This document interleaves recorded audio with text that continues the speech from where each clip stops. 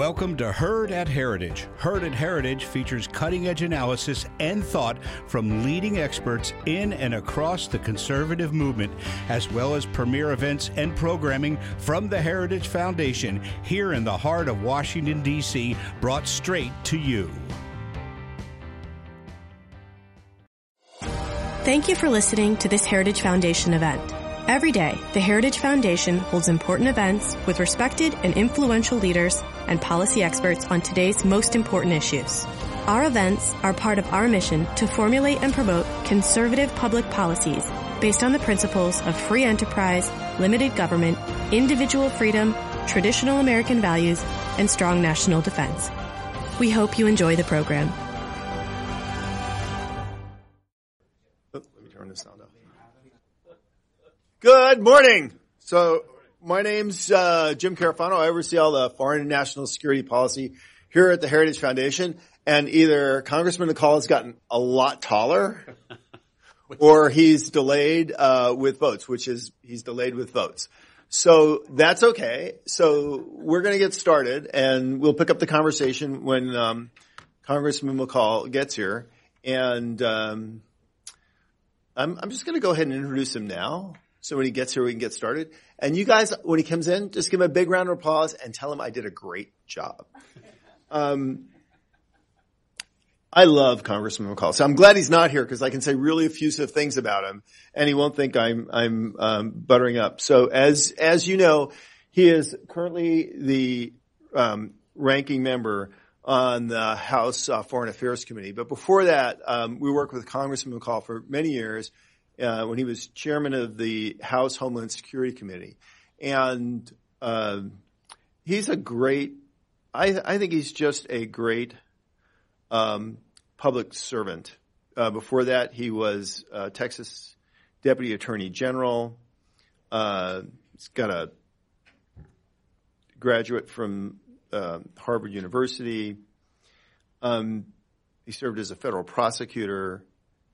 But he really has dedicated his life to public service, and he's a creative, innovative thinker, and there are so many issues going on in the world. Especially just in the last week, there's probably enough issues to cover the universe. So to have him here and just kind of an open discussion will be great. And I promise you, I will try. I'll keep the discussion really short and try even to get as much time with you guys asking questions you have. So have your questions ready, and we'll try to do that because we really meant this to be an open format to let you understand kind of what his priorities are, but also kind of how he's thinking about what's going in the news today. So this is J.V. Venable, and why it's great to have J.V. here is he's actually just back from a trip in Romania. J.V. is a retired F-16 pilot. He's been at Heritage for several years. He's one of our key defense analysts. And what's great about getting our defense guys into some of the foreign policy stuff is they bring with them their kind of very strong military knowledge, and they bring that into this world of foreign policy. And particularly with the state of the transatlantic community today and some of the issues, I thought it'd be great for us to pick his brain while we're waiting for him. So actually, one of the questions I was going to ask Chairman McCall, and it's a perfect question for JV as a former F-16 pilot, and as a guy who's probably done more in-depth research on the F-35 than any human being alive, including writing, I think, one of the most fascinating papers where he's interviewed 30 F-35 pilots. So he's probably talked to more F-35 pilots than the Air Force. And as a former fighter pilot himself, I think has a better understanding of that aircraft and its capability than almost anybody alive. And one of the key foreign policy issues today is we have two countries, which one is a formal ally, and one's a strategic partner of the United States, India and Turkey, both of which, in the case of Turkey's actually bought the S-400. India has been in talks to buy the S-400. And the issues that raises for the United States, particularly in the case of Turkey, because Turkey is a partner in the production of the F-35 and has actually already owned some F-35s.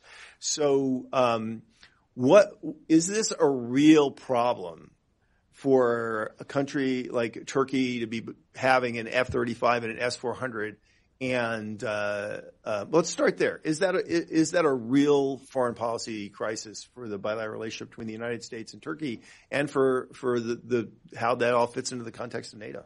Jim, it's a great question, and thank you for inviting me in, and thank you for putting up with me for a couple minutes. I'll try to keep my answers short so that when the congressman comes in that we can go right into that. It is a significant issue, pairing the S-400 with the F-35. You all are not really in-depthly involved with this like I am, but we do these things that are really simplistic with airplanes. We'll stick them up on literal sticks that have the ability to rotate, and we'll put them about a half a mile away from a radar, and we'll just inundate it with radar beams of every type and variety. And we call that characterizing the platform. And what that allows us to do is to find out where the vulnerabilities are for the F-35. When its radar signature is what we call it, how far away you can see it, where that vulnerability lies with each of the individual radar systems. And so us giving the Turks the F-35 with the S-400 system would allow either Turkey or their good friends Russia to characterize the F-35 and therefore nullify the advantage that we've got with this very expensive and very capable platform. We've got about a 10 or 15 year competitive advantage over every other system in the world by buying the stealth fighter, and we don't want to give that up. Well, what about the argument, which I've heard some people say is, well, this is not a problem. Turkey will just put the S-400 over here and we'll just fly the F-35 over there. In a perfect world where you trust everyone at all times, I guess that might work. But one of the things that I would actually turn this around and say, well, Turkey, why don't you allow us to have one of those S-400 systems, and we'll keep that over here, and we won't ever pair it up with one of our threats and test it against our systems. It's that same lack of trust that you actually have to have with partner and competitor nations, and that's what keeps us all safe. Right. Are you saying there's no kind of technical fix for putting the S-400 and the F-35 in a theater together and giving somebody access to both of them that wouldn't? Yeah, so in the world of scruples, you would think contractors have the least amount of scruples. And so if you're selling a product, you'd sell it to everybody you possibly could. And in talking with the most senior officials within Lockheed Martin, they want no part of that pairing. That's how significant and how sensitive an issue this is. Lockheed Martin does not want to sell the F-35 to Turkey if they get the S-400 threat. So let me ask you, the other question is then, the Turkey is one of the partners in the F-35 production. They actually produce part of the parts. So if you're not just going to say, we're not going to give you F-35, but if you say, well, we're just not going to allow you to participate in the program anymore, what does that mean for Turkey and their industrial base, and what does that mean for the program? Well, there are a couple of options here. You can cut Turkey out of this completely, which is an option. And the federal government is now considering that, actually eliminating them and cutting off the part supplies that Turkey right now is supplying for different parts that nobody else in the world makes, and a handful of others that several other competitor nations, or actually supplier nations, do give us. And so by cutting them off completely, we actually shoot ourselves in the foot in the near term. Long term, we'll find another manufacturer that can make these parts. But Turkey right now is supplying these parts, and they're doing a good job of that. So this is one where the government can stop the delivery of the F-35 to that nation and then allow them to continue to deliver these parts while we develop maybe another option in another country. Or we can cut it off cold turkey, and then you might have a supply issue for this system, which is going to be ramping up in production and parts demands over the next several years. So I don't want to put words in your mouth, but basically what you're saying is this is a real problem. It's a real problem, and it's going to take some real finesse to work this out the right way. The hard and fast answer is Turkey buys the S-400.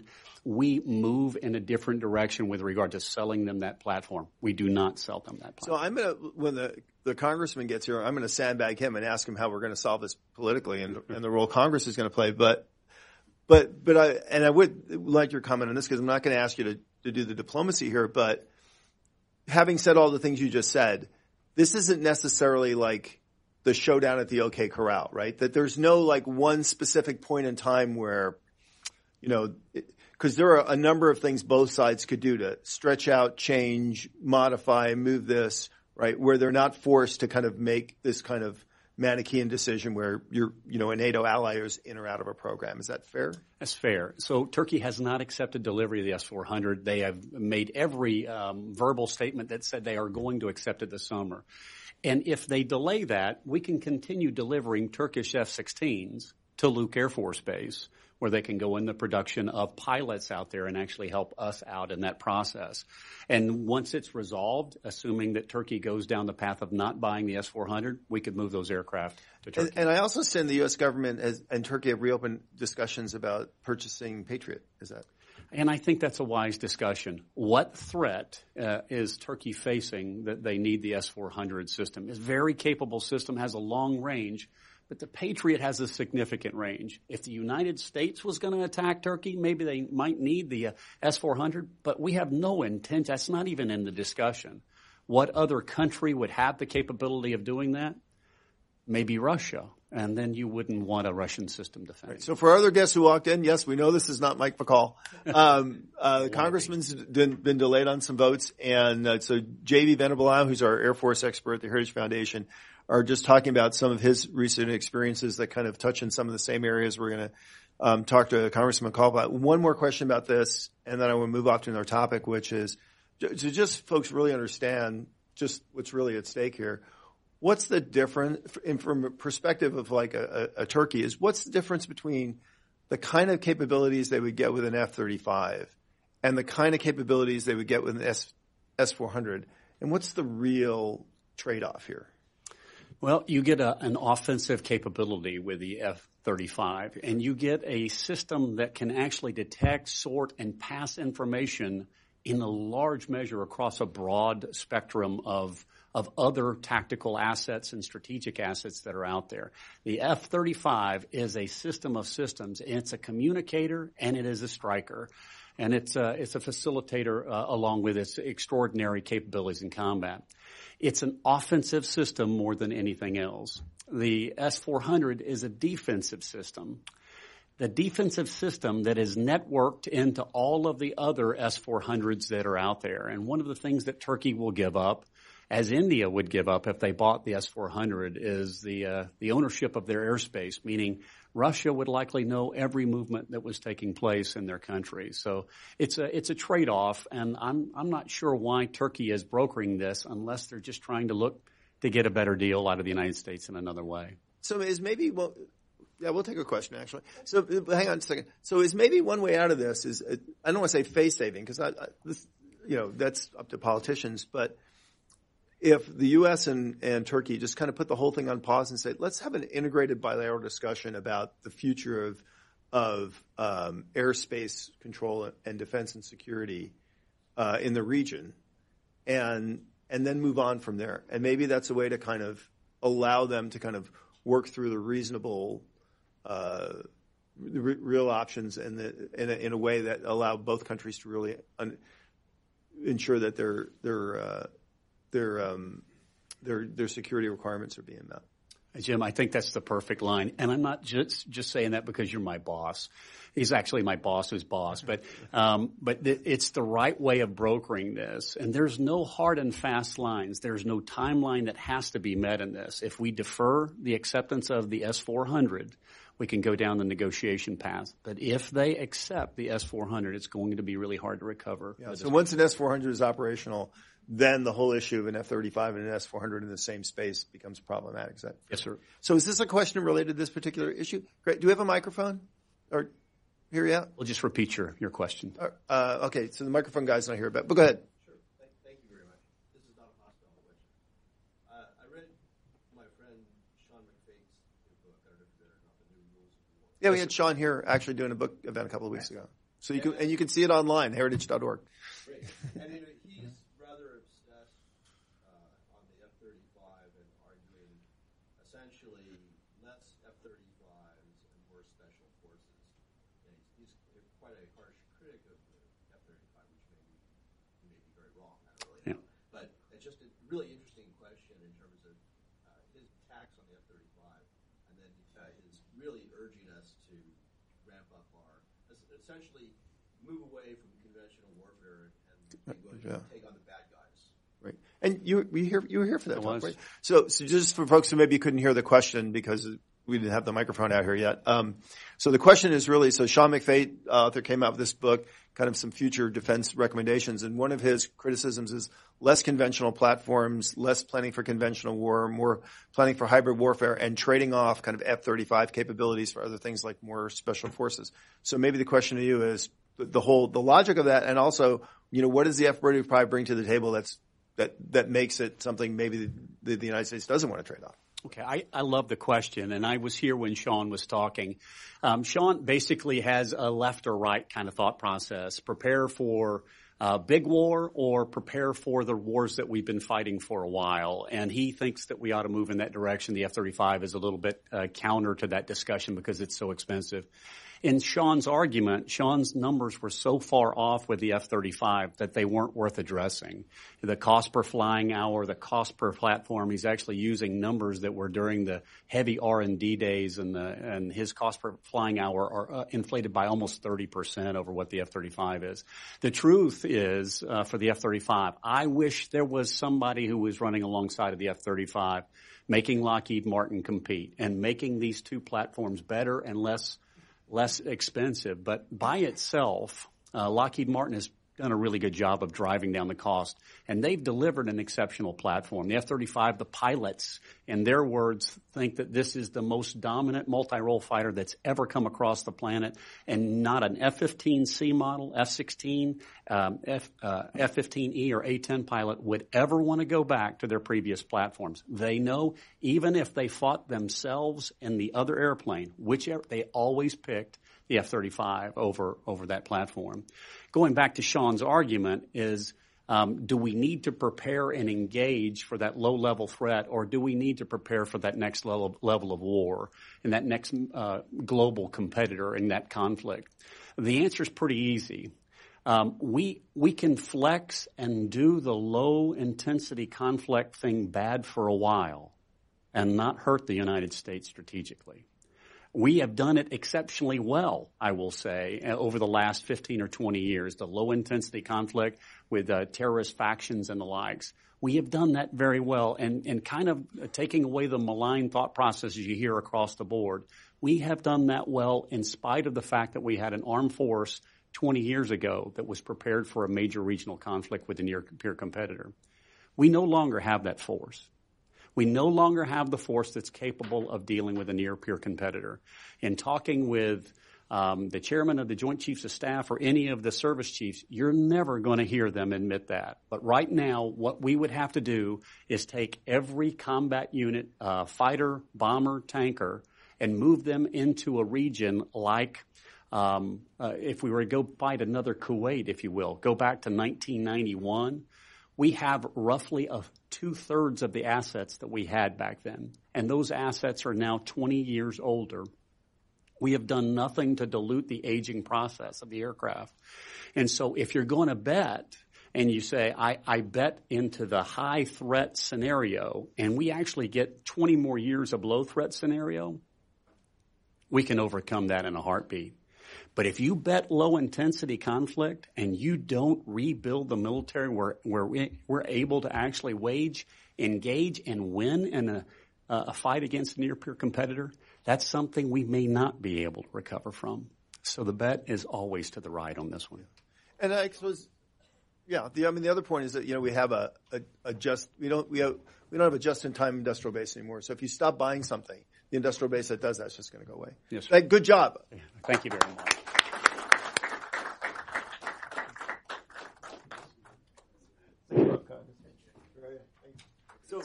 Great. So I already introduced you, and you were great. Thank you. So we were actually, if you don't mind, I'm going to start with this question just so we have some continuity of the conversation, even though it's not on one of the things that we talked about. So that was J.V. Venable. J.V.'s our Air Force expert at Heritage, and I brought him in. So we were filling some time, but it was some of the things that I thought would come up anyway. And so, not to throw a curveball at you, but the issue we were talking about was, we have this situation which is coming before your committee, where we have, in one case, a strategic partner, India, talking about buying S-400. In the other case, we have the Turks who have purchased but not taken possession of an S-400. And we have, I think, a very clear U.S. policy now that this is just incompatible, that the S-400 and the F-35 are not going to be both controlled by an ally in the same theater. And so I would be interested in kind of your take on this tug and also the role that you think Congress is going to play in dealing with it.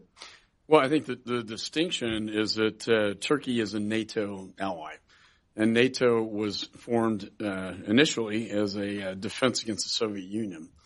And so when Elliot Engel and I met with the foreign minister of Turkey, we made the point that, look, you're a NATO ally, and you're buying Russian S-400s. And by the way, that violates the Russian sanctions that Congress passed. So to your question about what is Congress doing, Elliot and I have put together a resolution that will be, I think, on the floor next week, condemning our NATO ally, Turkey, for purchasing the S-400 from the Russians, violating the Russian sanctions, violating really the NATO principle. And we hope, I know in talking to the administration, putting a lot of pressure on them, that they will back off of this deal. And we've offered, and we offer in the resolution, our Patriot missiles. That they can buy our Patriot missiles and not the S-400. And I hope that's the path that they go down. We'd hate to see Turkey go down this path, and it would be, I think, a dangerous move for them. Well, first of all, thank you for being here. Yeah, thanks, Jay. What I really wanted this to kind of be as open as possible, and you're willing to take some questions from the floor. Oh, sure. Yeah. Sure. In the time that we have, and really offer you the opportunity. I'm sorry I'm late. We had votes. No, yeah, we were good with that. Votes always get in the way. And really give you a chance to kind of lay out what your agenda is for the committee. So if my questions don't get to that, please feel free to ignore them and make sure we get that on the table. But I do have a couple of things that I know we want to talk about. One is an issue that's always been very close to you, which is and I think something this administration's actually done very well, which is the bilateral U.S.-Israeli relationship, which is really the cornerstone of our Middle East security structure and one of the things that eats at that like an acid is this kind of BDS campaign. Yeah. And I know that's something that you personally have taken a lot of interest in. And so what's the role for Congress in dealing with that?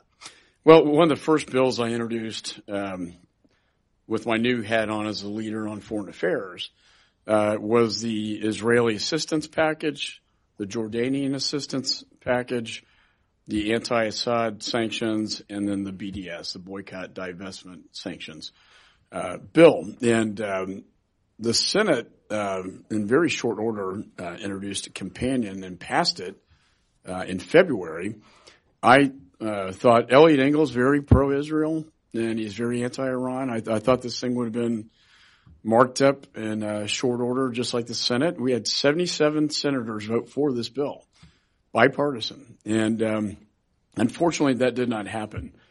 We could not get this to a markup. So now we're using a procedural mechanism, which is called a discharge petition. If we get 218 signatures, we can put this bill on the floor for a vote. And so that's where it stands right now. I think certainly, Israel's in a rough neighborhood, and we have to defend and assist Israel. They're also, from a technology, cybersecurity standpoint, they're very advanced. They're a great ally for us in the region. It's a $30 billion package over 10 years. We also have to assist, I think, our Jordan ally, and then deal with Assad and his regime, what he's doing. So we're hopeful that we'll get the signatures. This will go forward. BDS is my home state has already passed legislation. It basically just says that any state that wants to not play along with BDS can do that. And so kind of a states' rights almost issue and no federal preemption. So I want to do a lightning round to try to get at the kind of the top issues, and then if you're okay, we'll just throw it up on the floor. But before I do that, you were an outstanding leader in the House Homeland Security Committee, and one of the things that took up a little bit of time was this issue of border security and immigration enforcement, and which also impacts on what you do about legal immigration reform, whether that's an injustice. So you've been, I think, up and close and personal with this issue almost more than anybody in Congress the last couple of years. And I'm just kind of interested in your reaction to the president's speech yesterday and where you think this whole debate's going. Well, I was there yesterday. I met with Jared Kushner, who put this plan together, with Leader McCarthy yesterday. It's a tough issue. Like anytime you try to tackle this, you get battle scars. As you know, Chairman Goodlatte and I had a bill, the Goodlatte-McCall bill that had border security, merit-based immigration, legalized DACA, and unfortunately it failed by 20 votes. I could do a sort of a post-mortem on that would take 30 minutes. There were some, I think, things that were not done right. I think messaging-wise, it could have been done better. And it's unfortunate because we had the opportunity to get this thing done. I think in this Congress with Pelosi and having lost the majority, I don't see a whole lot of prospect for that. I think the bill that the president's outlining now is a very sort of positive, intelligent perspective, and that is they take my border security bill, which secures the border, and then they reform the visa process where it's not a random lottery, it's not a random process, but it's more merit and skill based. And a little bit of I think they kind of broke a little bit on this. I've always been a proponent of high skill bill, where they've kind of broken, I think, in a positive direction, is to allow people who are educated in the United States, particularly engineers that we need and scientists, to be able to stay in the United States and not have to go back to their country of origin, but rather stay here. And so I think it's a very smart immigration plan and smart border. Technology is a big piece of it that I've been pushing a lot. President's kind of backed off this 30-foot concrete wall, 2,000 miles, to bollard fencing, and then technology where it works, like in my state with a river and canyons and all that, And so I think we're getting there, but do we have the votes in the House? Under the current political climate, I think it'd be very difficult. Yeah. Well, I think the president talked about at the end of his speech. He said, look, I'd love to do this, but if they aren't going to do this, I'd love to come back in 2020 and do this. So what'll be interesting, is we kind of heard the reaction from Washington yesterday, which was kind of all predictable, right? But they're not the American people. And so it'll be really interesting to see how the American people react to kind of taking what you did and adding some stuff to it. And if people actually, if there's a real constituency there for kind of this reform agenda. So you were one of the building blocks for that. So we'll see how it goes. And I really applaud Jared Kushner for taking this on. He brought a very intelligent. I think the language is better, and it's to your point. It may be more of a messaging document, more of a campaign document going into 2020, and let the people decide what they want. Mm-hmm. All right, so lightning round. Let's start with Iran because we're gonna have a war, and if not, what do you want to tell us about Iran? I hope we don't have a war. Iran's kind of like Iraq and Afghanistan put together, and it'd be very difficult. I think, however, they're desperate. I think the president, I think, made the right move pulling out of the JCPOA, the Iran deal. The sanctions are having an impact. They're getting more desperate now, and now they're asking the Europeans, look, abide by the deal, or we're going to start rebuilding the Arak facility. That's their nuclear facility in 60 days. And at the same time, we have this specific, incredible threat against our military in Iraq using proxies. The head of the Quds Force met with the Iranian Shia militias and Hezbollah and said, prepare for war. And so in response to that intelligence, we have put several of our ships into the Persian Gulf, along with everything that comes with it, all the assets, to adequately respond. I think we can hit their nuclear facilities without putting troops on the ground. I would not recommend an occupation of Iran. But you feel okay where we are right now in terms of? I do. I think it's kind of like when you get caught with your hand in the cookie jar and you take it out. Yeah. Iran they know that we know. And once they know that we know, I think they're going to kind of back off a little bit. I don't think it's in their best interest to do that. They know that and you know, you have 100,000 tons of diplomacy going into the Persian Gulf, and that would be our naval ships. That's a strong statement. Okay, so 2 more real quick, and then we'll throw it open to the floor. So please, if you have your questions ready, be ready. And if you have a question, if you just raise your hand and wait to be recognized and just state your name and affiliation, that would be awesome. And also wait for the microphone so you could get your everybody can hear your question. So Venezuela, where are we? Where are we going? And is there a role for the Congress there? Well, I took a trip down to Cucuta with Elliot Engel. 50,000 people cross from Venezuela into Colombia every day.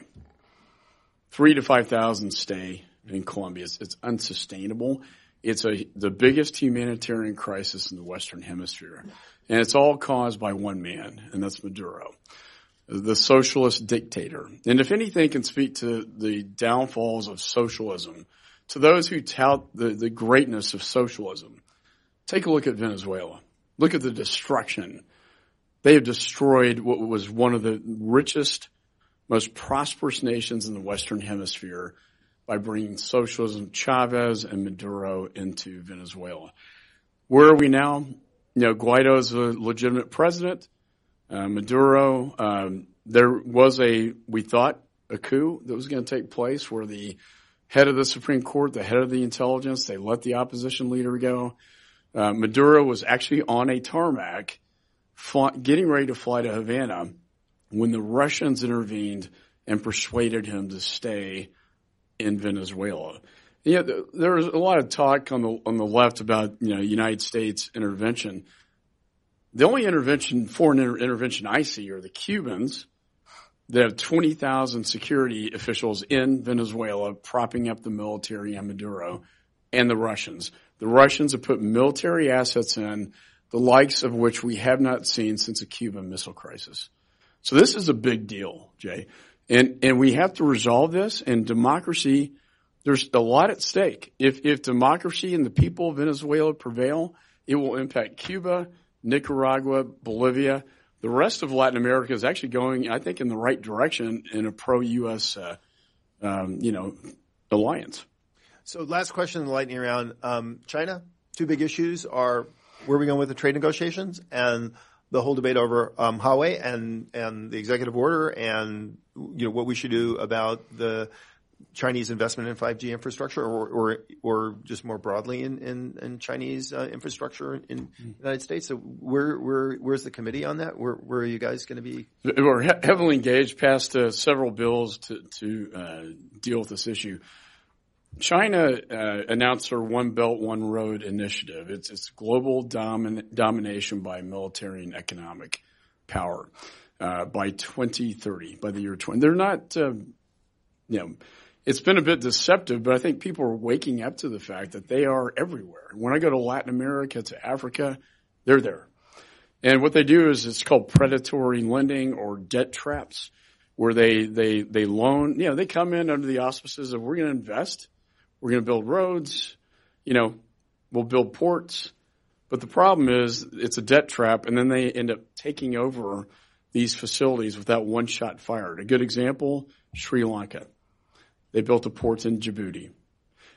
They own both ends of the Panama Canal. Remember, Teddy Roosevelt, we built that canal. Now the Chinese own it. That is incredible to me. I was in El Salvador. They were going to put 2 ports in El Salvador. Fortunately, the incoming president has decided that's not a good move. Africa, they're all over Africa. How do we persuade these countries to reject the Chinese? We have to explain it's not in their best interest. It's going to be long-term pain for you. But we also have to compete. And we're not competing as well. And I passed We passed the BUILD Act to put OPIC on steroids. We passed my bill, the Championing American Business Through Diplomacy Act, to make sure that we're advocating for American interest abroad. The technology piece is what keeps me up at night the most, and that is artificial intelligence, quantum computing, cybersecurity, and 5G. 5G allows the Chinese, and if you look at the global map, Jay, it's about 50% of the world right now where China is literally moving in with their 5G. They're like tentacles moving in. And once the 5G is put in, they control. They control the data. They control everything. And we have to compete with them on 5G. We have AT&T and Verizon and some other companies, but we have to we can't just say that the Chinese are evil, and they steal intellectual property. They have tech transfers, blueprints into our Pentagon. They steal our cyber weapons, but the fact is we have to compete with them to win. And that has to be an investment that the United States is prepared to make with the private sector. So where's my first question guy? Where'd he go? Oh, there he is in the back. Okay. So I promised him first, so we'll go back there in the last one.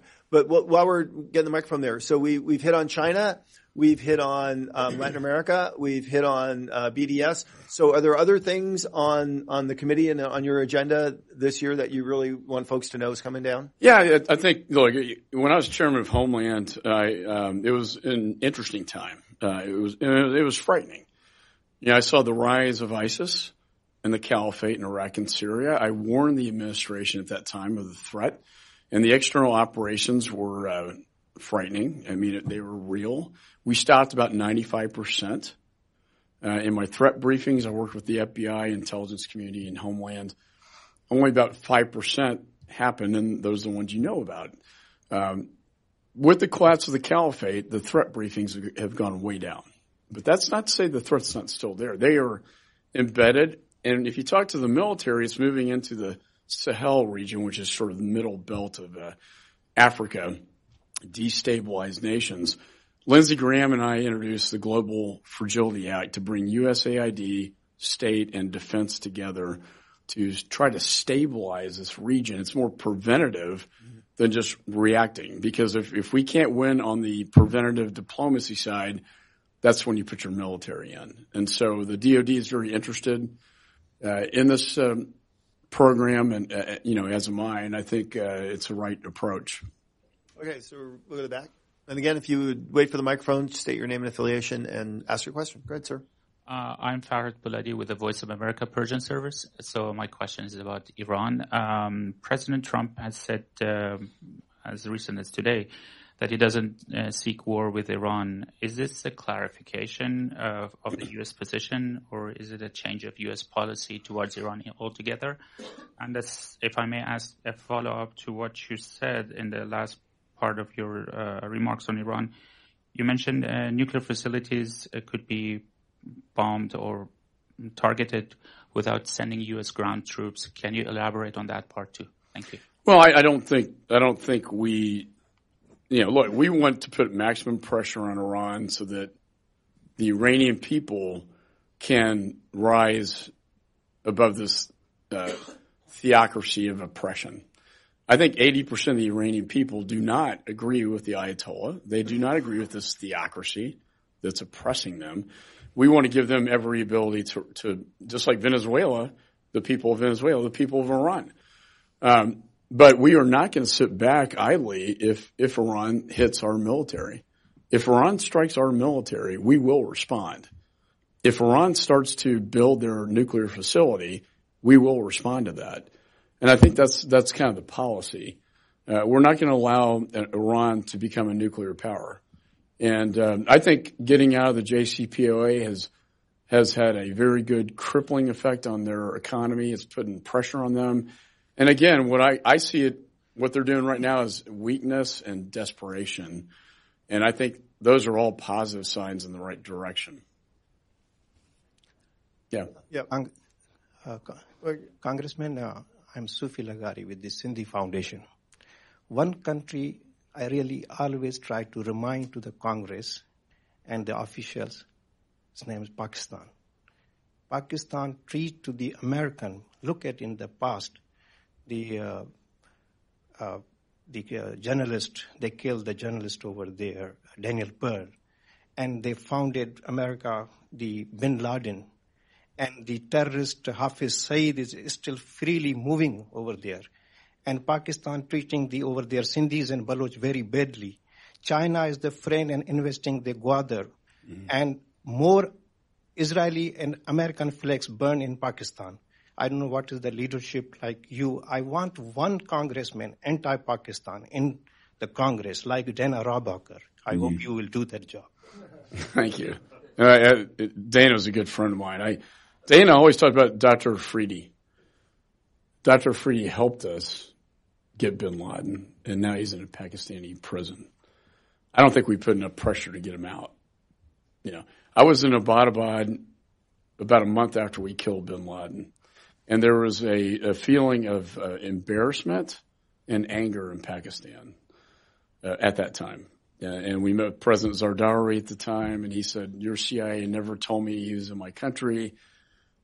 Maybe so, but the ISI certainly, I think, knew. I mean, he's in Abbottabad, which is like the West Point Academy. I think they harbored him. And the ISI is complicit with the extremists. They're not helping us in Afghanistan at all. They're a threat to India, as you know, in the Kashmir. And we have the aid, and the tricky part about our aid is predominantly it's there to secure the nuclear arsenal that A.Q. Khan built. A.Q. Khan exported that to Iran and North Korea. Thank you. He's kind of the Muslim father of the atomic bomb. So we're going here. I just wanted to say that I was thinking about that whole reference between, I know the staff colleges there, like the reference between Abbottabad and West Point, but I think about my first year at West Point, I actually did feel terrorized. So maybe that's actually not a bad analogy, but yeah. Please. As someone who's remodeling their house, I hope the tariffs end with China. But I wanted to stick with the South Asia. Given the terrorist attacks in Sri Lanka, the recent declaration by ISIS claiming a province in India, which is going through an election right now, as you know, and the increase of Islamic terrorist activities in India and seems to be spreading into South Asia. Is that the next front in the global war on terror? And what can we do to support U.S. allies like India and others in the region to confront and be who are literally on the front lines of that war? Yeah, and I think, look, with the collapse of the caliphate in Iraq and Syria, as I said, they cannot conduct external operations from space they cannot govern. I have an ISIS license plate in my office. Islamic State in Syria and Arabic, and it's a license plate. It shows you the extent that they actually... Were you driving there? They governed. A Delta Force guy gave it to me. Okay. The owner is no longer with us, but fortunately. But to your point, they're going underground there, but where they're popping their ugly heads up are in I think in Asia, as you point out, and particularly the Sahel, as I talked about earlier. This is where when you talk to the Defense Department, they'll tell you this is going to be the next hotspot. If we don't start dealing with it now, then we're going to have to deal with these external operations that kill Americans in the United States. And so from a homeland perspective, and this is where Lindsay and I are on the same page. We can do a lot of good things right now to try to stabilize these countries. I think with India, and they had the Mumbai attacks, and so it's nothing new to them. And certainly in the Philippines, there's a Al-Qaeda, ISIS, Malaysia, and Indonesia, as well. I don't think it's I've always said it's not going to go away in our lifetime, this radical Islamist behavior. But I will tell you, I feel safer just because the caliphate's been destroyed. Right, so we're going to go here, but just not to put words in your mouth. So you make a distinction between where they can organize kind of a one-off attack in Sri Lanka and India, and places where you think they could put down the infrastructure to put in sustained campaigns of operations. And that's why your focus is more on kind of the Sahel. Is that fair? Yeah, I think any power vacuum, and we saw that in Afghanistan with 9/11, and we saw it in Iraq and Syria. Anytime they can put down a governed space and can control it, then that's where they can conduct external operations. AQAP was the one that we always kept our eye on, that we were really worried about aviation attacks and laptop bombs and that kind of thing. Had a lot of scientists that worked at Mosul University. But they have proven to be not very effective, and that's a good thing. Great. So we're going to take two questions here in the middle, please. Yeah, my name is Sang Bin Lee. I'm a reporter from the Radio Free Asia Korean Service. I have two questions about North Korea. South Korean government announced today that they will provide over $8 million in humanitarian aid to the North Korea by international organization. They also gave permission to South Korean businessmen to visit Kaesong Industrial Complex. So do you support this measure made by South Korean government? And second question is about North Koreans' provocation. As you know, North Korea warned U.S. to change position by the end of this year. Otherwise, United States is going to get some consequences. Yeah. And then North Korea launched a short missile, range missile last week. So how to see the North Korean reaction, and then how to see the prospect of current deadlocked negotiation between United States and North Korea nuclear negotiation? Right, that's a good question. Look, I'm all for humanitarian aid, but I think it flies in the face of the maximum pressure campaign. The South Korean President Moon has, there's a split within South Korea over the right way to proceed with North Korea. I think the maximum pressure got Kim Jong-un to the table. I think we have to engage with him. We have to have conversations with him, because the stakes are just too high.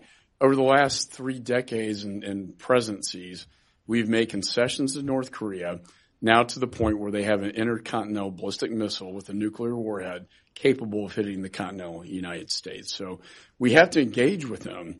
And the question is how to get them to stand down. And what's interesting to me is it all or nothing, right? I mean, is it going to be something where denuclearization completely, or do you do this incrementally?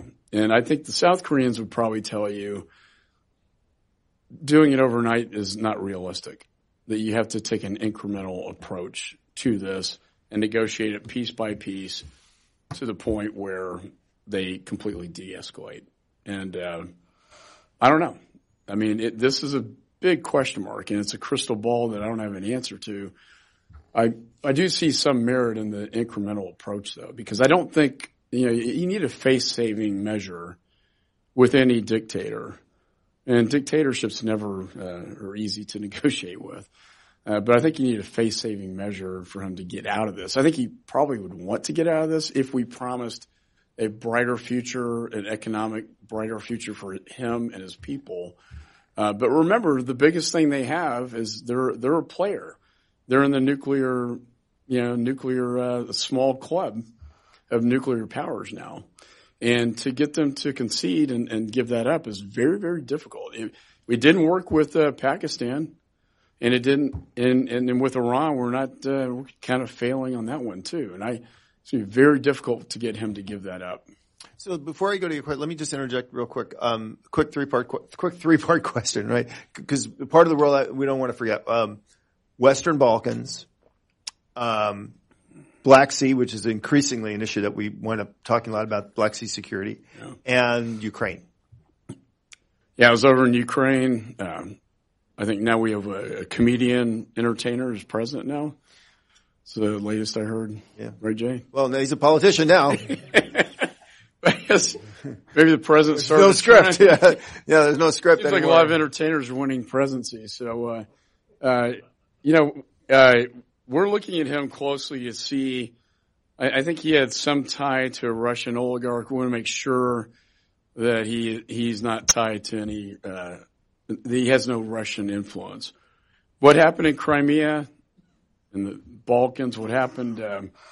What's happening in Ukraine is absolutely devastating. The cyber attacks that they perpetrate every day, hitting Ukrainians, is massive. It's like a playing ground for the Russians. They test their weapons in Ukraine to see how effective they are. I don't want to digress, but there was a bank in Ukraine hit by the NotPetya virus that Russia hit the bank. The bank, Maersk Shipping had an account at the bank. It destroyed 20 years of data at Maersk Shipping and shut down the Los Angeles port. Just to give you some magnitude of what cyber operations can do. So we're very worried about that. We're worried about the naked aggression of Putin, who wants to regain the glory of the old Soviet Empire. I think he wants to be sort of Stalin-esque. He thinks that Gorbachev and Yeltsin are traitors to his country. We have to keep a careful check. And the Black Sea is part of this. They're building this bridge that will literally block off the Ukrainian port into the Black Sea. Why are they in Syria? They want the ports into the Mediterranean. They dominate now with the Russian submarines, the Mediterranean. And the Turks will say, we have to deal with the Russians because you weren't there. Mm-hmm. Obama decided not to. We weren't there, so the Russians are there now. Yeah. And Syria is probably the most complicated foreign policy challenge of our lifetime. Yeah. But you would see like the Ukraine, Western Balkans, Black Sea, the U.S. has to be engaged here because that's an active area of competition and key to the stability. I would argue that, and I've supported legislation to arm Ukraine with lethal weapons. Yep. Sorry, please. Because there's a kinetic war on the eastern front of Ukraine against the Russians. And then we'll go there, and then we'll go to the back, sir. Yeah. I'm Ben Rolls with the Friends Committee on National Legislation, a Quaker lobby in the public interest. And we've really appreciated your leadership, Chairman McCall, on the Global Fragility Act. I think it's a great step toward strengthening USG capacity on preventing conflict in fragile states. I'm just wondering what other steps you think Congress and the administration can take on the conflict prevention front. Well, and thank you. And I know the One campaign has been very supportive of this initiative, and Lindsay and I are pushing. This is going to pass. And Lindsay and I were just over in Africa to assess the situation, and it is this is going to be the largest populated continent in the world. And you look at climate change, there will be droughts in Central Africa as well. That will exacerbate the problem, I think, as well. And so we really need to address this right now, because time and time again, when we don't, then we have to put our military in. With as Mattis said, I'd rather fully fund the State Department than have to buy more bullets and have to kill people. I think you're spot on, and it's a prevention piece. We've done a good job defending the United States from terror attacks. We've done a very good job offensively killing the terrorists. The piece we haven't done very well, in my judgment, is what you're talking about, and that's a prevention piece. And that's what the Global Fragility Act is designed to do.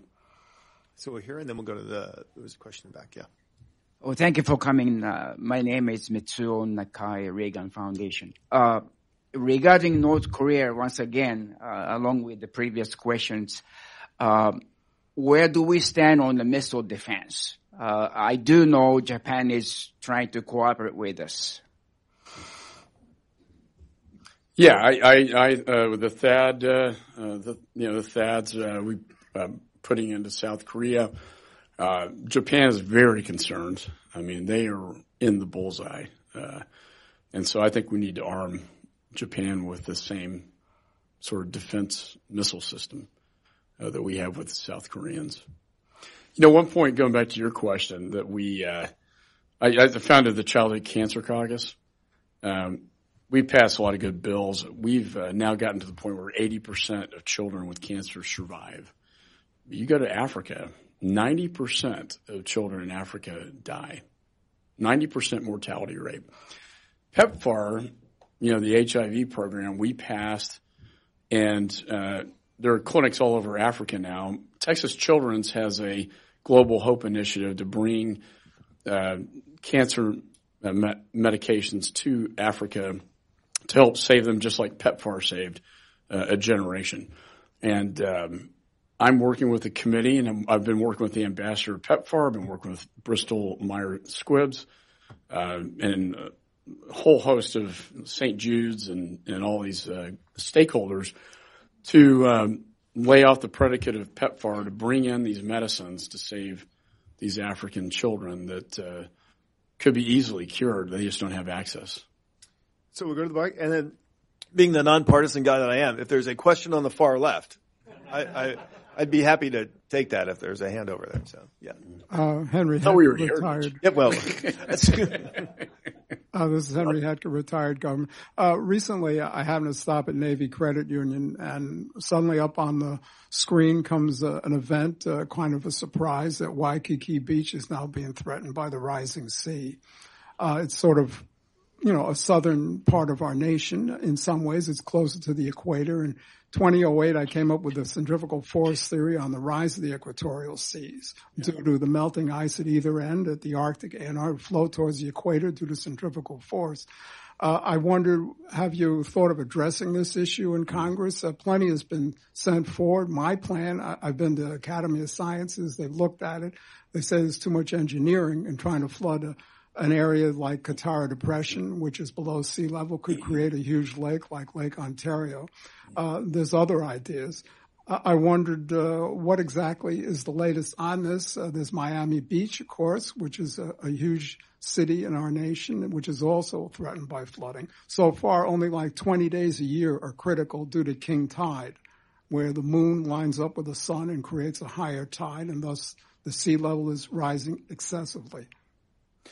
Yeah, I think, I managed this climate change. The Paris Agreement, I think, had a lot of flaws to it, where we had to comply, but the Chinese had till 2025, and they were burning a coal plant every week, and their emissions are, a serious problem. Not that we shouldn't negotiate with foreign governments on this. Just to back up, I had a NASA scientist in my office who sort of walked me through. He said, I'm not a policymaker, I'm just a scientist. But let me show you what the data shows and what will happen, in the next 20 to 40 years. And it was very persuasive that it is changing. I think there's a tendency for some on my side of the aisle to put their head in their sand and pretend like it wasn't happening, but it is. And so I think the question is how to deal with this in a sensible way that makes sense, and I think I really, I've got a lot of technology. I live in Austin, great tech companies. I really think technology and innovation is going to be the key to this in terms of lowering carbon emissions from the atmosphere. You go up to Alaska, you see the glaciers falling in. The Arctic Circle, the Chinese are now looking at how can they do shipping across, the Arctic. Yeah, because it's breaking up. I mean, to me, that speaks volumes. So we have to do something. But it's happening. And the question is how much is man-made, how much is a natural cycle. But we do know that some of it is man-made. And so we have to, in terms of reducing emissions, I talk to people about like a Manhattan Project for clean energy. Why can't we have nuclear power? Unfortunately, 3 Mile Island and Chernobyl were disasters, and it set back our nuclear program, decades. However, I think it could be done safely today with zero emissions. And so we need to really be looking at all this stuff. And I don't think this is no longer like a Democrat-Republican thing. I know that the Dems are all in favor and the Republicans were Neanderthal, head in the sand. I'm just looking at me. I'm not even a Republican. But I really think, I think people are kind of getting this now. Actually, this is going to have to be our last question. Good. Hi, my name is Anthony Angelini. I'm an intern for Kevin McCarthy. Oh, I probably shouldn't have said that. Huh? That's all right. He's a great guy. Well, you have an Italian name, so you're right. So you mentioned Chinese debt trap policy strategy, especially in Latin America and in Africa. But I think that the Chinese are a lot of their multilateral agreements are long-term and not debt traps like their take over the port of Haifa in Israel, which is where the Sixth Fleet is right now. Yeah. And how do you reconcile cybersecurity, especially if we're stationing our military in a Chinese port, as well as in terms of like Kushner's peace project with the West Bank and in that region as well? Especially if the Chinese have a greater interest in the Israeli economy, does that mean they'll have a greater interest in humanitarian or philanthropic efforts in the West Bank? Right. I met with the Israeli ambassador yesterday. I asked him this question. I said, what's going on with China in your port? And he assured me that they don't own it. They help build it. But the problem is when they build this stuff, they end up taking it over. And we're seeing that time and time again. And I said, well, please reassure me on this one. You will not allow 5G in Israel. Israel's pretty good at cyber. I mean, they're extremely advanced. They have that CyberSpark, Ben Gurion University at Beersheba that has the academia there. They have what would be our Silicon Valley and their military all in one incubator. They're very advanced. They're a great ally for us on technology. We have to respond on the 5G. I mean, I think, I'm talking to your boss. We need to come up with a package that can compete with the Chinese on artificial intelligence, on quantum computing, on cybersecurity, and finally 5G. If you look at the global map, they are putting 5G in probably 50% of the world right now, which means they will dominate and control 50% of the data that comes out, and they put it in big data. So, I mean, this is going to have to be a public-private partnership, and we're going to have to invest at the federal level to compete. And I think people are just now waking up to the China threat. I mean, you didn't hear a lot about this like 2 years ago. I knew about it, but a lot of people, I think everybody now realizes what's happening. And they're waking up to the fact. And I think it's a call for action that we need to take. And I look forward to working with your boss. Yeah, I think this is a total bipartisan issue. Yeah, one of the interesting things we do is we do a U.S., India, Israel trilateral, and the next one's actually in Washington later this year. But that's actually been a really good forum because it allows us to, because I don't think anybody understands kind of the Chinese pressure better than the Indians. To bring the Indians and Israelis together, kind of get a deeper appreciation for what the challenges are of kind of managing Chinese investment. I think it's actually been quite productive. And you're right, people are waking up to exactly the kind of issues you talked about. Mm-hmm. So I will give you the last word to say, what's on your agenda that we have missed today, but we've covered so much ground on what the committee is working on. And this has just been so instructive and helpful. We're just really appreciative. But what else do we need to know that's on your plate before we let you go? Well, I think in broad, I've covered a lot, but I think in broad terms, in terms of foreign policy, I look at that Ken Burns documentary on Vietnam, and when you get your foreign policy wrong, and you put the military in, now the communist threat was real, but there was also about independence from China, independence from the French, and then the Americans came in. You got to get your foreign policy right before you put the military in. And that's what we're talking about in the Sahel and Africa. You got to get the foreign policy right. When the diplomats fail, that's when we go to war. And I think part of it is projecting strength. I'm a Churchill guy. He's weakness invites aggression. He stood up to Hitler. He's visionary about Hitler. I think Kennedy was strong against communism, and Reagan, peace through strength. Those are axioms that I've kind of lived by in my political career. And I think at the end of the day, in the previous administration, I saw this theme where our allies no longer trusted us and our enemies no longer feared us. And Condoleezza Rice gave me a good lecture. She said, you want everybody to like you, but they're not all going to like you. And if they don't like you, you want them to fear you. You want to work with them, but you have to negotiate out of strength. I think this president has negotiated out of strength, and I think we're changing our doctrine now, where our allies like Israel now do trust us. We don't have the Iran deal. I mean, Israelis felt very slighted by that Iran deal. It terrified them.